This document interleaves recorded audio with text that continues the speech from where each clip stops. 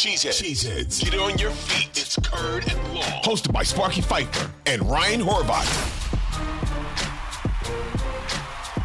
And this is what actually, and again, we're thinking positive, but this is what makes me a little nervous is when Rodgers does go away. And that's why I should be more thankful this year when he does retire or they trade him next year, whatever ends up happening.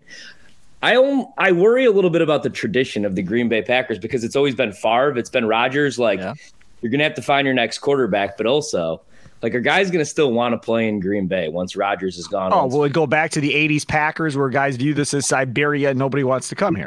Yes, that's what I mean, man. It's cold. It's not a big market. These guys aren't really getting big endorsements other than Rodgers. You don't see Aaron Jones on commercials. You see some of these other guys, though, around the league, Aaron Donald. That's what worries me a little bit. So, we've had it good. I just never want to become the Detroit Lions, the small market team that doesn't have an owner. Right. I wish we had Ellerson to confirm what I'm about to say, but I'm going to say it anyhow. I think a little bit of the difference is the Packers and Lambeau didn't have the top-notch facilities back then, right? They didn't have the upgrades. They weren't hanging with the best stadiums in the league as far as what's available for players, how players are treated, and all that stuff.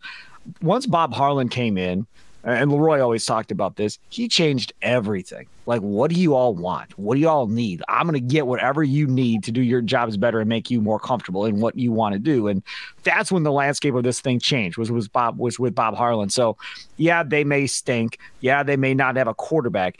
But as long as Mark Murphy and whoever's after Mark Murphy should be Polian, whoever is after after those guys, as long as they continue that history that Bob Harlan started of keeping upgrading Lambeau, keeping upgrading the facilities. Now, for instance, the underground parking garage now, right, that they've got now over at Lambeau Field where the players can get out of their car and stay inside. So now they're not walking through snow to get in like Gilbert Brown used to do with flip-flops on back in the day and shorts. You don't have to do any of that stuff anymore. And again, that's more about making sure the players are comfortable, making sure they can compete when they start talking to these guys in free agency about the amenities that they offer at Lambeau Field. And that, I think, keeps them away from becoming Siberia again, I think. I hope. Yeah, that's probably a better word. Hope.